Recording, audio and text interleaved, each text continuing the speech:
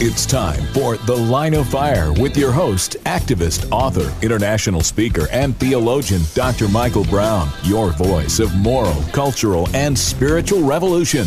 Michael Brown is the director of the Coalition of Conscience and president of Fire School of Ministry. Get into The Line of Fire now by calling 866-34-TRUTH. That's 866-34-TRUTH. Here again is Dr. Michael Brown. Thanks for joining us, friends, on The Line of Fire. This is Michael Brown. For those watching, yes, I am wearing the classic famous James White Coogee sweater in honor of his victory yesterday. We gave it all we could, got all the votes we could, smashed all records for most votes in this online fun Twitter competition where you vote for your favorite apologist. Just a fun thing to do and introduce people who's out there. So James bested me. He's gotten the Final Four. He's got my vote, and I think he's going to win it from here because he's got such a strong online following. But in honor of the victory of James White, wearing my Coogee sweater that he gave me, actually. Never heard of it before. Would have known where to get one. So congratulations, James. But wait for my concession video, which we'll put up, I don't know, today, tomorrow, something like that. You will appreciate it. All right, 866-34-TRUTH, 866-348-7884. We've got a lot of ground to cover. We're going to talk about some folks in North Carolina who were arrested praying in front of an abortion clinic. You say, why were they arrested? Well, because they were considered in violation of laws about gathering, even though they were separated and doing the right thing in that regard. Their conviction was, hey, if the governor says that an abortion clinic is an essential service, then we'll be praying in front of it. If you're going to keep it open, we'll be here. We'll be talking with them, talking with another guest who's going to enlighten us about the dangers of American dependence on the nations. And I want to focus in on China in particular. So a lot of fascinating stuff to talk about. I'll try to get to some calls as well. 866-348-7884. So as there are more and more dire predictions about what could potentially happen with this virus spreading, and talk now of 200,000 Americans potentially dying. So that's an off-the-charts high number. We're going to be affected by it. In other words, you're going to know somebody that this happens to, that's going to happen. You know, it's a high enough number to touch a whole lot of people in our country, and it's real tragic. So if it is that serious, if God does not intervene, if the predictions are accurate, then you can understand even more of the reasons for the quarantining, etc. However, what happens when people go too far, when a local mayor or governor goes too far? I am not concerned personally about President Trump that he's going to come after our religious liberties. He's been a great champion for religious liberties. He's the one who said, I want our churches to be packed on Easter. I want to lift restrictions, and I want you to get on with your religious gatherings. So that's not my concern. And for those who are very concerned about Second Amendment, obviously President Trump is not going to be coming for your weapons, okay? If we had someone else in office, you might have certain concerns. I don't see those as issues. However, I do believe there are issues that we do need to process and talk through and think through. With Pastor Rodney Howard-Browne being arrested for holding services in Florida at his church, I differ with him doing it. It's not my position, but he's his own man and gives account to God, and he's supported by Liberty Counsel, Matt Staver and Liberty Counsel, saying that the local government has gone too far in their restrictions, that they're inconsistent, that churches offer an essential service, and therefore people should be able to gather together. So they're fighting it from the viewpoint of civil liberties, and some have said once you take them away, you can't get them back the same way. Or some have said if you let them do it here, they'll do it for something else. My position has been that this is merited, that this is wise. A church I've referenced, maybe I referenced it yesterday in California. They were going to have choir practice, about 2 weeks ago? And they said, hey, it's on. You want to be there? We'll be there. They now have 60 members sick, that's as a lesson, and 2 dead from the virus. So there are consequences. God forbid, let's just say it happens, that you find out that a bunch of people at Rodney's church got infected or are infected. What if they spread it? What if some people die?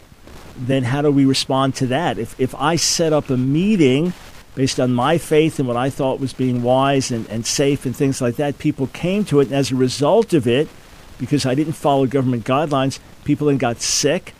That's the responsibility is on me, is it not? Now, again, I'm sure Rodney thought these things through and took whatever measures he could for safety. As I said, I differ with him, but he's his own man, and he gives account to God, not to me, on this. But Matt Staver has said, well, where do you draw the line? What's going too far? I talked to a friend of mine, a pro-life activist today, and he said, look, the churches offer essential services to the communities. So let's put aside a Sunday morning gathering, because we don't need to be together in a building. We can meet with the Lord 1,000 different ways, and I believe it's important for pastors and leaders to seize this moment and not just wait for life to get back to normal. Oh, we just get back to normal life as usual, and we go on from there. No, there should be an attitude, a mentality of we can't wait to regather and be a family and enjoy what we do, the benefits of meeting together. But what's God saying to us now? What can we learn from this? How can we learn to be the church more effectively and live out our calling? Because coming together is important, but being the church is more important than going to a church service. So yes, I'm all for gatherings, 100% for gathering together. But our primary calling is to be the church. So how can we better be the church? What can we learn from this? In fact, as Americans in general, what can we learn from this? I hope that we don't just go back to, okay, normal life again. It's not great. You know, get to watch the rest of the basketball season maybe, or at least baseball season starting, and go to movies and restaurants and do whatever we do. And, you know, and the bars will be filled and life back to normal. No, it shouldn't just be life back to normal. There should be a sobriety. There should be a recognition of what matters. I'm not saying that all entertainment is wrong or all sports is wrong or that we should just stay in the house and not come out in the future. What I am saying is when you go through something intense, unusual, difficult, painful, you want to learn from it. You want to come out different on the other side. When God brings a wake-up call, or where something in your life gets your attention and perhaps you recognize the Lord in it, you want to learn from it. You want to seize the moment. I've mentioned this now. I have a more exact date, April 15th. Be watching for this. My new book that I wrote to address these issues. And how do we live out Psalm 91 in the midst of the storm? And what about government officials? How do we deal with fear and all the practical issues that come out? What's God saying to the church in the midst of this? How can we seize the moment? What does that have to do with Bible prophecy? What's going to happen at the end of the age? So the book, When the World Stops, Words of Faith, Hope, and Wisdom in the Midst of Crisis, is scheduled to come out ebook form on April 15th, and then you can order a print form that you should be able to get by the end of the month, all right? So this is not April Fool's. This is not saying, hey, God laid it on my heart 2 weeks ago to write a book, and it's going to be out in a week and a half or 2 weeks. No, this is reality by God's grace. This is how quickly this has happened. So I seek to address all these practical issues. But let it not be that we just go back to life as normal. Let normal look different after this in a better way. Maybe we'll esteem things more, relationships more, relationship with God more. I don't have the clip to play for you now, but T.D. Jakes was on MSNBC, and the host said, you know, many people couldn't go to church service on Sunday. He said, I've never done this before on the air, but Bishop Jakes, would you pray for us for 30 seconds? And, of course, Bishop Jakes immediately prayed, and he prayed in Christ's name. This was on MSNBC. Yeah, I've got an article. Let's see, is the article up yet? Probably on some different sites. You know, when MSNBC calls for prayer on live TV, this is not an April Fool's story. So let normal look different when the pandemic is over. Let normal look different, and let it be that in the midst of this we see the hand of God. What if we got more desperate? What if things being shut down, we gave ourselves more to prayer, to fasting, to seeking the face of God, to crying out for visitation, awakening? What if we focused on that more? Then what? What could happen? And different prophetic words about April 15th being a shift. So that's when my book is scheduled to come out. But, you know, there's going to be a clear shift in the end of the first phase and a diminishing. Well, we shall see, shall we not? But let it be that there's evidence of God's hand. Let it be that as people are crying out, that God hears and answers. Let it be that God's people shine like lights in dark places. So speaking to my pro-life activist friend today, he said, listen, it's one thing that different states say abortion clinics can remain open. What, this is an essential service? Terminating lives of babies in the womb is an essential service that should be provided? You kidding me? But, okay, they're open. Well, what about churches in terms of how they serve the community? Forget about a public gathering. What about all the ways that they serve the community? Should they not be recognized as an essential service? I just talked to one pastor, rapidly growing church, a young church, but rapidly growing, and they did a food bank drive, and I think they have meals put aside and that will stay long term, like 150,000 meals. People volunteered, whatever they did, bought them, put them together, I'm not sure. They fed hundreds of people this week. That's what the church should be doing. So several things.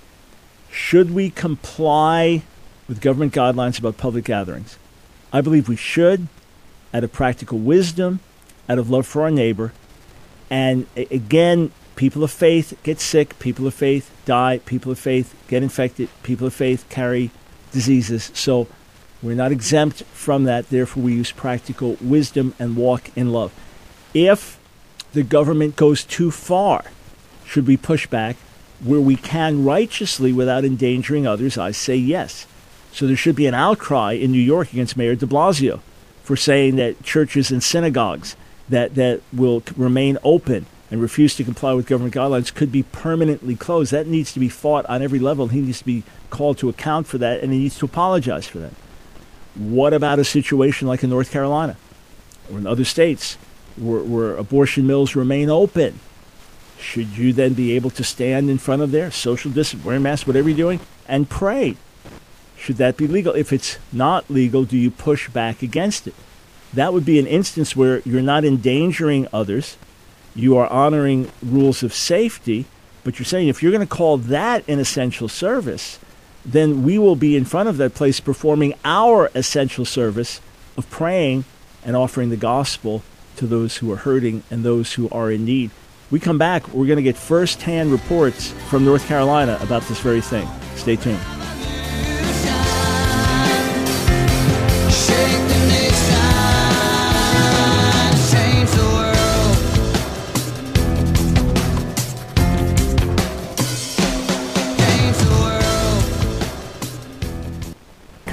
That's CoachDungy.com.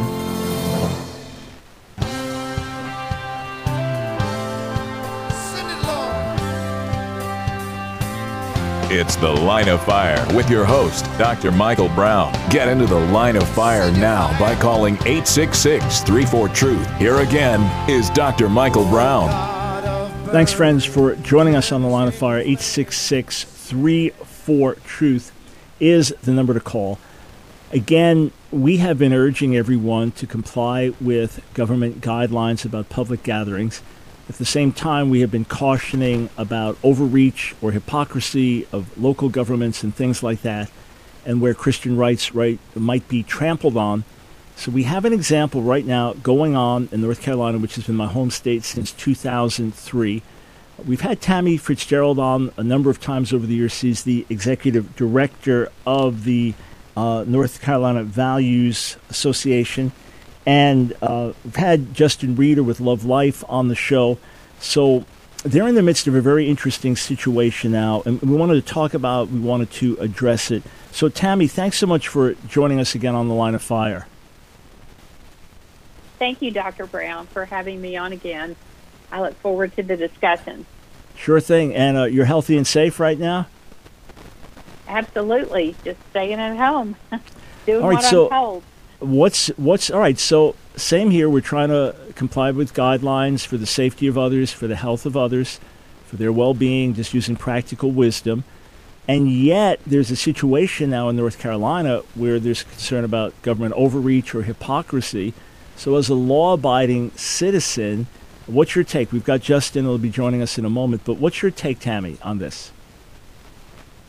Well, it's outrageous that abortion clinics remain open in our state as essential services when churches and businesses and restaurants have been closed. And I fault Governor Cooper in our state for failing to apply a directive that his administration issued asking hospitals and ambulatory surgical centers to cease performing elective procedures. Now, abortionists always call it a choice. So that seems to be the definition of an elective procedure, a choice, right? Yes. And yet they remain open. And so what we had happen over the weekend is Justin Reeder, who is the executive director of Love Life, showed up at an abortion clinic that remains open due to the governor's order. And he and some of his colleagues began to pray and walk outside the clinic, although they were exercising social distancing as the government guidelines prescribe. And they were arrested by police. And so it just is outrageous, first of all, because we have rights under the First Amendment as Christians to exercise our religious beliefs. And even a pandemic shouldn't keep someone who is out on the street 6 to 10 feet away from the next person nearest them from praying over an abortion clinic. But in addition to that, there are some legal problems with what the police in Greensboro did. Being out on the sidewalk is not prohibited by the county stay-at-home order or by the governor's stay-at-home order. It specifically allows people to exercise and to be out on greenways and sidewalks, running, cycling, whatever. So the fact that they were outside walking around an abortion clinic should have been allowed under the orders anyway. But in addition, both orders, I believe, are written to protect religious groups who gather in groups of 10 or less. And at no time did these pro-life groups have more than 10 people out there on the sidewalk. So it's really outrageous that the governor would even put pro-life groups in the position they're in by not closing the abortion clinics. I mean, he's subjected them to an unlawful arrest, but he's also put women's lives at risk because the abortion clinics themselves are not exercising the kind of social distancing required by the guidelines. I mean, some of these clinics had 40 women in them over the weekend. So that puts their lives at risk. Besides being at risk of having an abortion, they're at risk from getting the COVID virus. And so the governor's order last week to ask ambulatory surgical centers and hospitals also included a request that they donate all of their PPEs and other health equipment to COVID relief efforts. And so it just doesn't make sense that everything else would shut down and yet abortion clinics are still open. And not only are they open, people are being arrested for praying outside of them. So I've got with me now Justin Reeder. Tammy, thank you for being so clear on that. Justin, you're a law-abiding guy. You are not known as a rabble-rouser, troublemaker. Were you surprised when you were arrested this first time because you thought you were complying with guidelines, or did you know that this might be coming? Hey, Dr. Brown. Yeah, we were shocked that this took place in Greensboro. Honestly, we thought in New York City we might potentially have, some pushback like this. But we spoke with the local police department in New York City where we minister out at the largest abortion center there. And they were very clear that, hey, you guys have been practicing social distancing, so we're not going to have any issues with you guys being out here. We were in Charlotte, thought there might be a little potential pushback there because of the challenges we've had in Charlotte in the past with some of the city leaders. But we showed them the provisions. We had our attorney there. We had a written letter showing the provisions within the ordinance allowing us to be there. We are approved 501c3. Everyone was practicing social distancing. And once we made that clear, we were fine here in Charlotte. But I got a call from our city leader in Greensboro saying that they weren't allowing anybody out there to pray. They were completely shutting down the sidewalk ministry effort from the sidewalk outreach teams. and that they were sending everyone home, forcing them to go back to their vehicles and to leave. So that was a shock. So we took off in the car with my attorney to go up there to talk with the police and try to work it out. And we actually even called the police on the way up, and my attorney did, and went through the provisions in the ordinance with him. He didn't want to hear any of that, and so we said, well, we'll be there in 30 minutes. We can talk with you. We have it in our hands. We can show you. So we showed up and to work through that with the police officer, showed it to him in our hands, went through the provisions with him, and he didn't want to hear any of it. He had already reached out to the city attorney, and they had agreed that they were going to enforce. Nobody was going to be allowed out there. Even though we're on private property that we have permission to be on, 5 individuals that were practicing social distancing with a huge bottle of hand sanitizer with us, with our attorney present, which attorneys are also considered essential during this time. They arrested all of us, and so yeah, I was shocked. I was completely shocked by what took place. There's 20 children there being murdered at that abortion center that day, 200 feet away from where we were arrested for praying for them.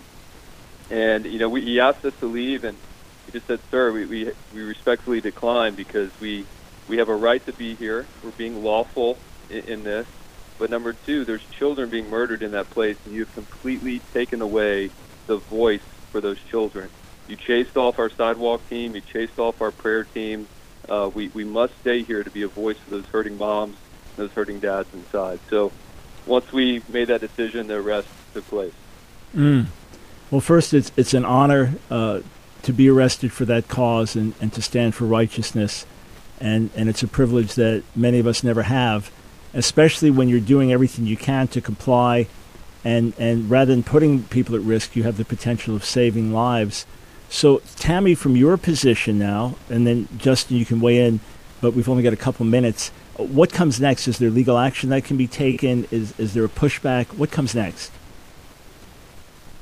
Well, initially, North Carolina Values Coalition, our organization, sent a letter to the governor last week asking him to shut down the abortion clinic. And not only our group, but 6 other pro-family organizations in the state called on the governor to shut down abortion facilities like he has other elective surgical procedures in the state.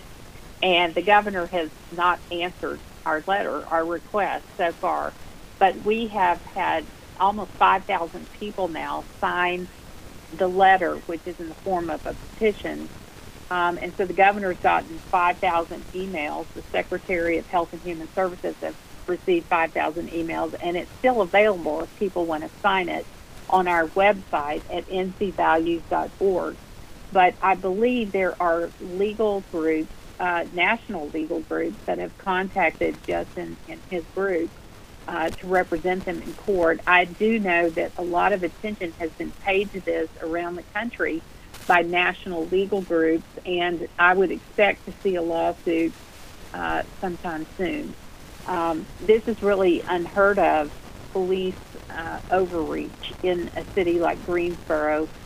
Not only did they run Justin and his sidewalk counselors and prayer warriors off, they ran off the mobile ultrasound clinic, which was sitting outside the abortion clinic. So if an abortion clinic is an essential service, an ultrasound mobile unit ought to be an essential service as well. All right, and Tammy, thank you. Justin, I got a call from a pro-life leader who's been on the front lines for over 40 years, and he felt this was tremendously significant and reminded me of civil rights movement, key things happening right in Greensboro with arrests some years back. So may the Lord use this for something far bigger than what we understand. And as I've been telling everyone, comply with government regulations and do the right thing. This is one of these cases, friends, where the government has gone way too far. So Justin, Tammy, we're standing with you. Please keep us posted so whatever we can do to help get word out and stand together with you. This is one of these cases where humans overreach, and we have to say we're going to obey God and honor him. Hey, thanks so much, Justin, Tammy, for joining us. We'll be right back. Change the world.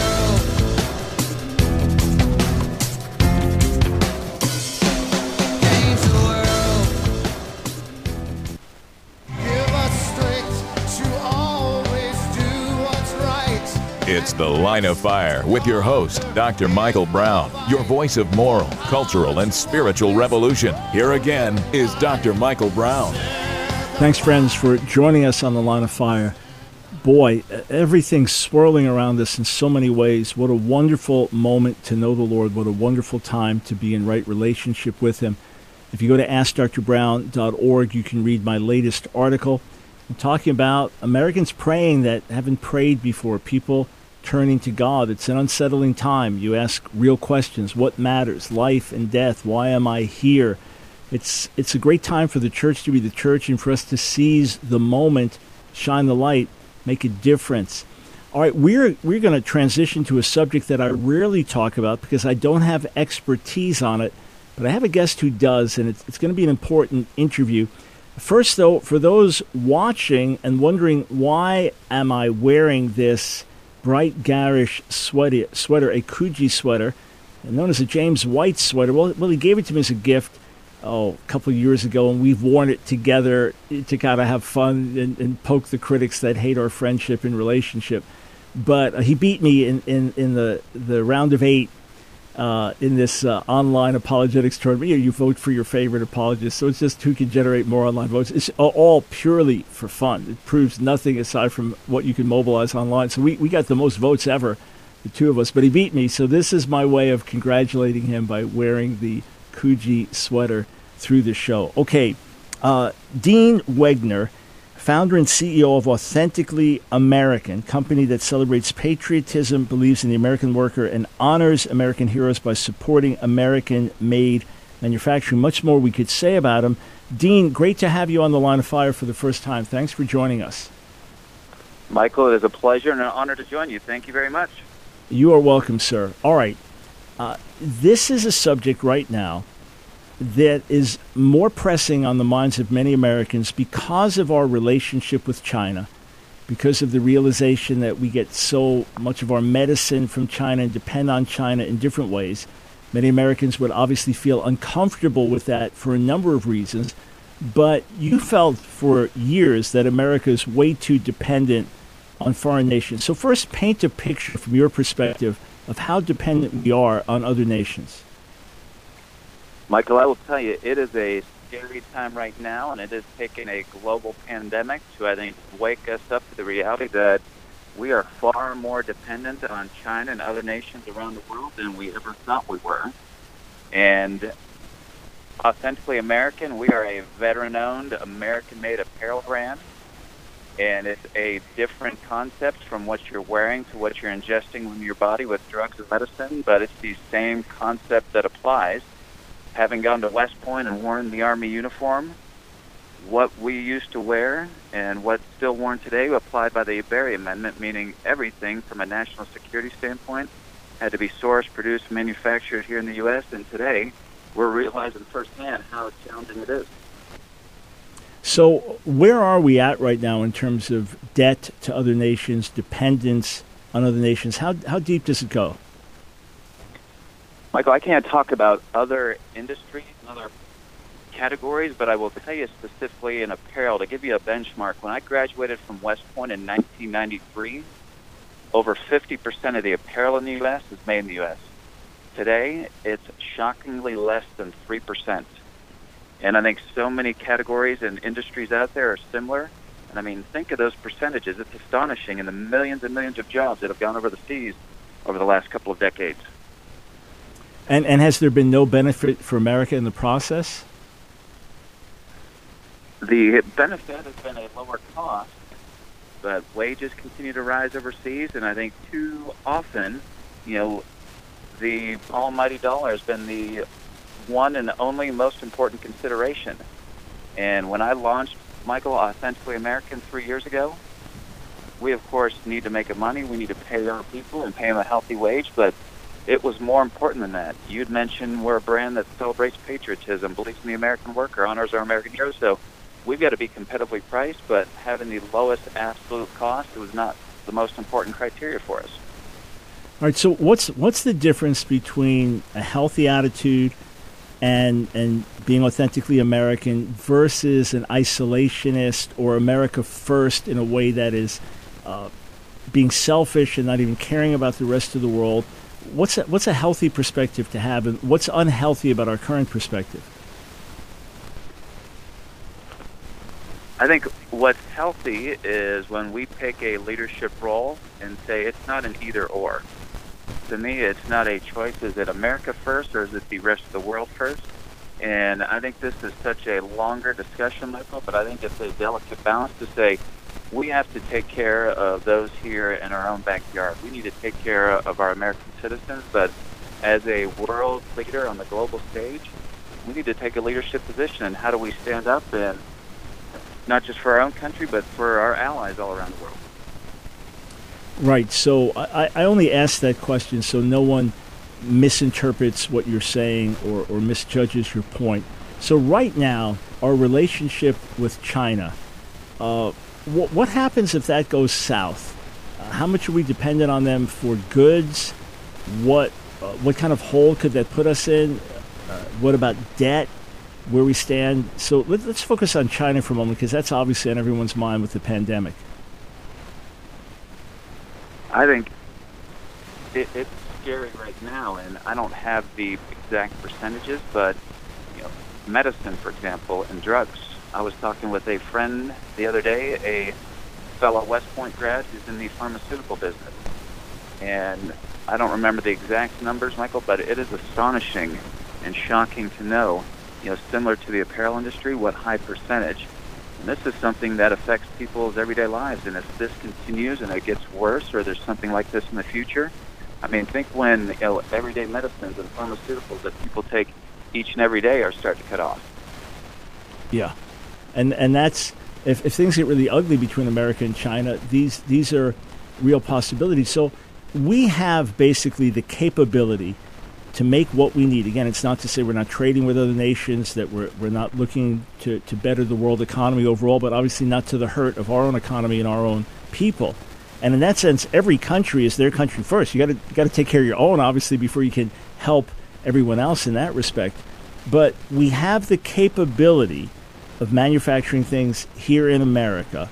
So it's just a matter, say, of Apple does stuff overseas in China because they get things cheaper, and Nike does it overseas and maybe have labor laws in America that they don't have in China, so they can get away with doing things more expensively. But pretty much we could do what we needed to here, maybe just pay a drop more for it, but we could do it here.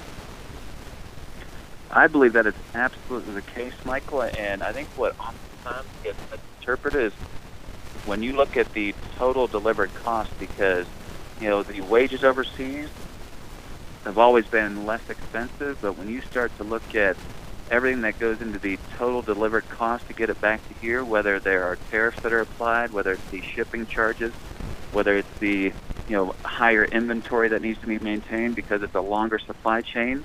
It's a longer story I could tell you back when I used to work with Mars and Walmart on the perspective that is missed oftentimes when you don't look at all the total costs that go into what it takes to get a product delivered here to the U.S. And to your point, we have the capability.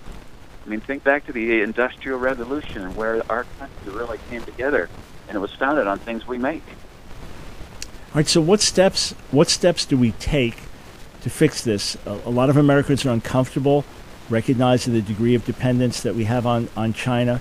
And it's not to demonize all the people of China, but we understand the current regime is becoming more and more totalitarian. And then we have more and more stories of abuse within China that concern us. So that's a concern to Americans. And I think people would be willing to spend a little bit more to say, hey, we're not dealing with a country that's abusing their citizens and things like that. So what are steps that can be taken, first just in general, and then second, what are you doing with Authentically American?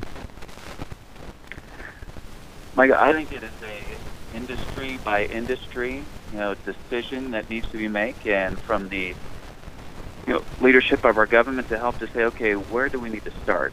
And apparel specifically, with only 3% being made here today, there is no way overnight, we could even double that, get a loan back to 1993 when I was at West Point. But I will tell you, the last month we have received more phone calls, more inquiries more requests to see how companies, how charities, how businesses, how schools can partner with us. Because first and foremost, we have amazing product because it's made here in the U.S. And then they start to understand the essence behind our brand and how we're a brand that celebrates patriotism.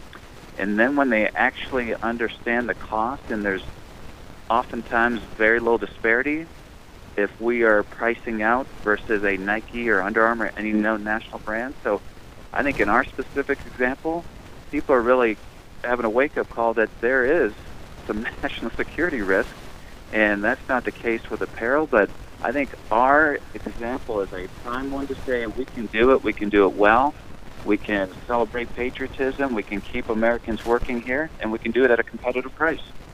And you're also saying that there's a healthy, holistic patriotism that we've celebrated in the past, which is not xenophobic, which is not some type of hyper-nationalism or isolationism. Because a lot of people hear these things and being authentically American, and they take it the wrong way.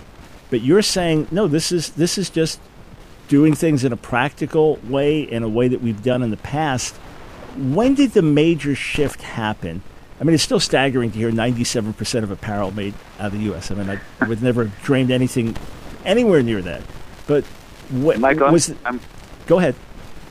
I'm sorry. I'm glad you clarified my position, because I believe our country was founded on the melting pot principle. Yeah. Countries of all races, all origins coming together. And I personally believe in diversity, and it's not just something we talk about. My wife and I recently celebrated 25 years last year. We have 4 amazing kids, and our 4th child we adopted from Ethiopia. And that is because we believe firsthand that, we need to be inclusive with diversity. And it's not just words I'm saying. We live it by the actions, and that's part of what we represent at Authentically American. Another example, Michael, my last year in the Army, 99 and 2000, we lived in Seoul, South Korea. And we had an opportunity to travel throughout Asia and visited China, both Beijing and Hong Kong. And we found the people to be amazing, delightful. And this is not about, okay, it's us first, America first, and forget everyone else. This is about how we can go ahead and protect our national security, be a global leader, but also do what's best for America. All right, stay right here. Want to ask a couple more questions of my guest, Dean Wegner, and then find out how to find out more about Authentically American. Stay right here.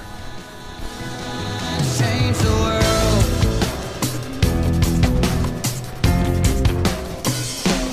Change the world. The success of our Christian journey is directly connected to how... It's The Line of Fire with your host, activist, author, international speaker, and theologian, Dr. Michael Brown. Your voice of moral, cultural, and spiritual revolution. Get into The Line of Fire now by calling 866-34-TRUTH. Here again is Dr. Michael Brown. Thanks, friends, for joining us, talking with Dean Wegner. Dean, if folks want to find you online, find your products online, where do they go? AuthenticallyAmerican.us. Again, AuthenticallyAmerican.us is our website where you can find everything about us. All right, awesome. So I've got a question that'll come back to our larger theme.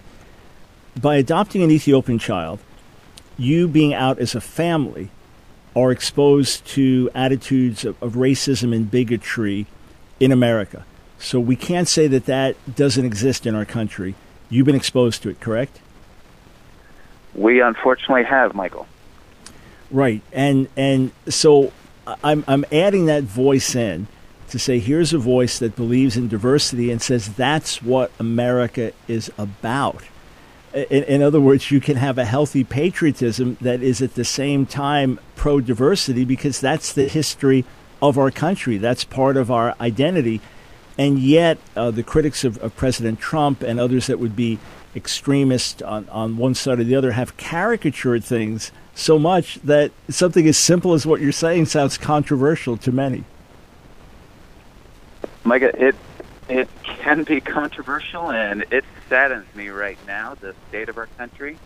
And I believe part of what's happening right now is starting to bring everyone together. because it doesn't matter which political side of the fence you're on, whether you're rich or poor. We've seen so many examples where the coronavirus is hitting everybody. And I think this is an opportunity to really bring people together. And your point on have we, and my son, has he faced discrimination? And he has.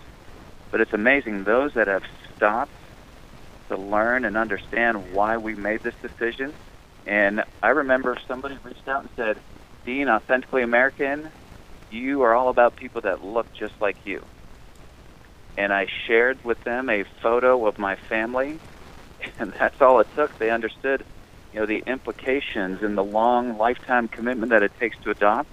And that's an example right there where it doesn't have to be either or. It doesn't have to be one extreme or the other. It can be both. Yeah, but again, this is such an opportune time for us to learn, to step back.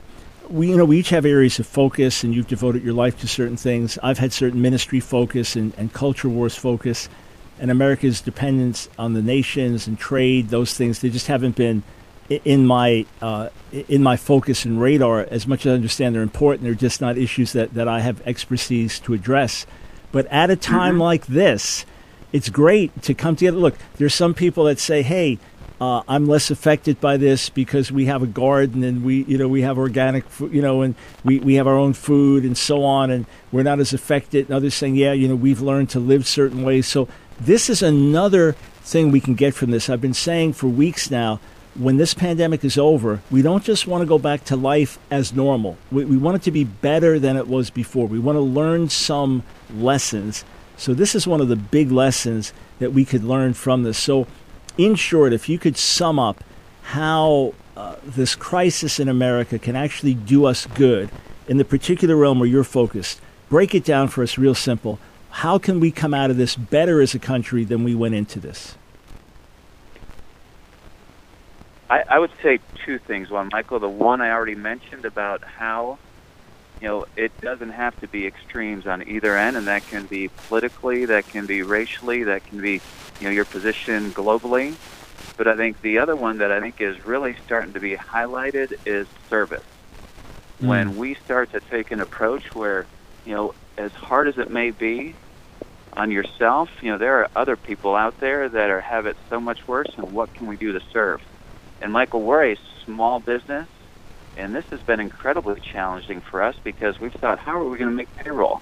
How do we keep everyone employed? How do we keep feeding everybody? And we were hit with a big dose of perspective on, what?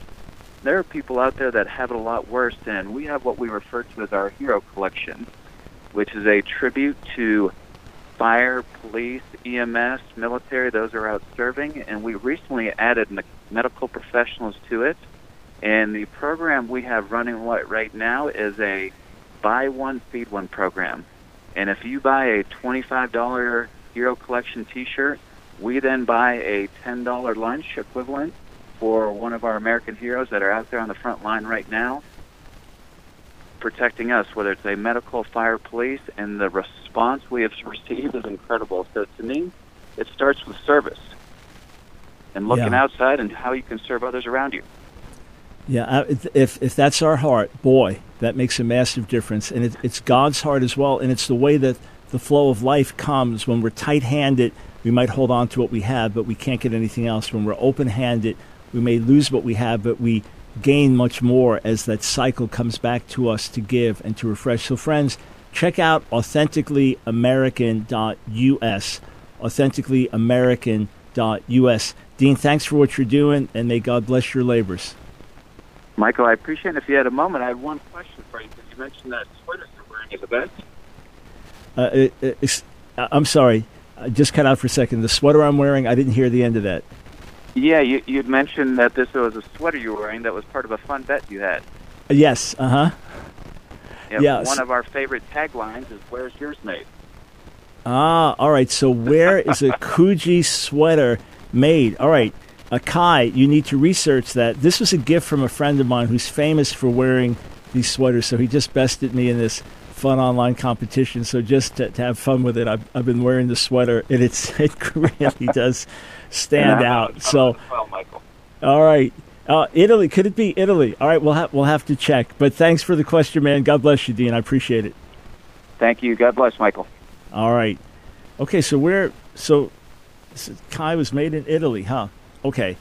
Yeah, I just noticed some of my friends and family joining in online. So that's the explanation for the sweater today. Yeah, friends, I want to encourage you once more. I sound like a broken record here.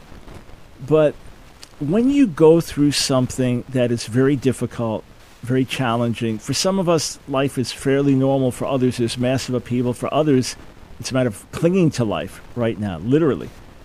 So you go through something like this. We've never been through this before as a nation, right? Or the world together, quarantining on this level, this many people shut in, this potential of something spreading drastically if measures aren't taken to prevent it. We've never lived through something like this. So much shut down, so much of normal life not happening. Kids home, schools closed, universities closed, sports canceled, Olympics postponed. Certain things have happened with world wars, but this in a different level. So to me, I don't need to even fully understand the origins, how a certain thing came about. I want to know, Lord, what are you saying to us through this? What can we learn through this?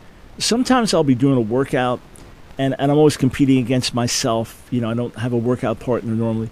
So I'm doing a workout, and maybe I'm doing a strenuous row or something, and I'm pushing, and maybe I'm 2/3 through, and I think, I have a chance of beating my best time ever, but it's going to hurt to do it. And I think, I'm 2/3 in.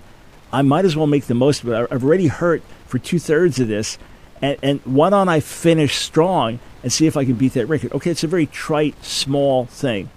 But when you have something happen that gets your attention, okay, how can I maximize this? We're going through it anyway. We're going through it rather than like, man, when is this going to end? Okay, Lord, what could we do? Here's a brother who says, hey, we can serve. And when this company comes up with an idea, you buy something from us, we're going to take money, even though money is tight right now, and we don't know how we're going to make payrolls as a small business. Instead, we're going to give an incentive that we're going to give through it, and probably they'll end up with substantial profit, even though that's not the goal. The goal is to give. As they set their heart to give, God gives back to them. So what's God saying to you through this time? We were joking, Nancy and I have been laughing about this, but she's used to me being away. Of course, our kids have been out of the house for many years, both with teenagers, and she's used to me being away, and she's home alone. And she's perfectly fine with that. 100% fine being home alone, doing what she does. 100% fine with it. And then I come home, and life goes on normal, and then I'm away, and life goes on normal. So she's not used to having me home so much. So we've been laughing about this. Is it hard? Yeah, she's not used to me being home so much. We're laughing and having a good time with that after 44 plus years of marriage, obviously. But at the same time, I'm thinking, okay, while we are home, what's God saying? While my travel schedule right now is lighter than it has been in decades, I can't remember the last time I've traveled less than this since I've been in full-time vocational ministry and things. I can't remember.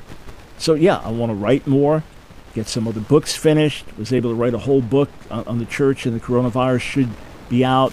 Official date for the release of the ebook, April 15th, When the World Stops. Words of faith, hope, and wisdom in the midst of crisis.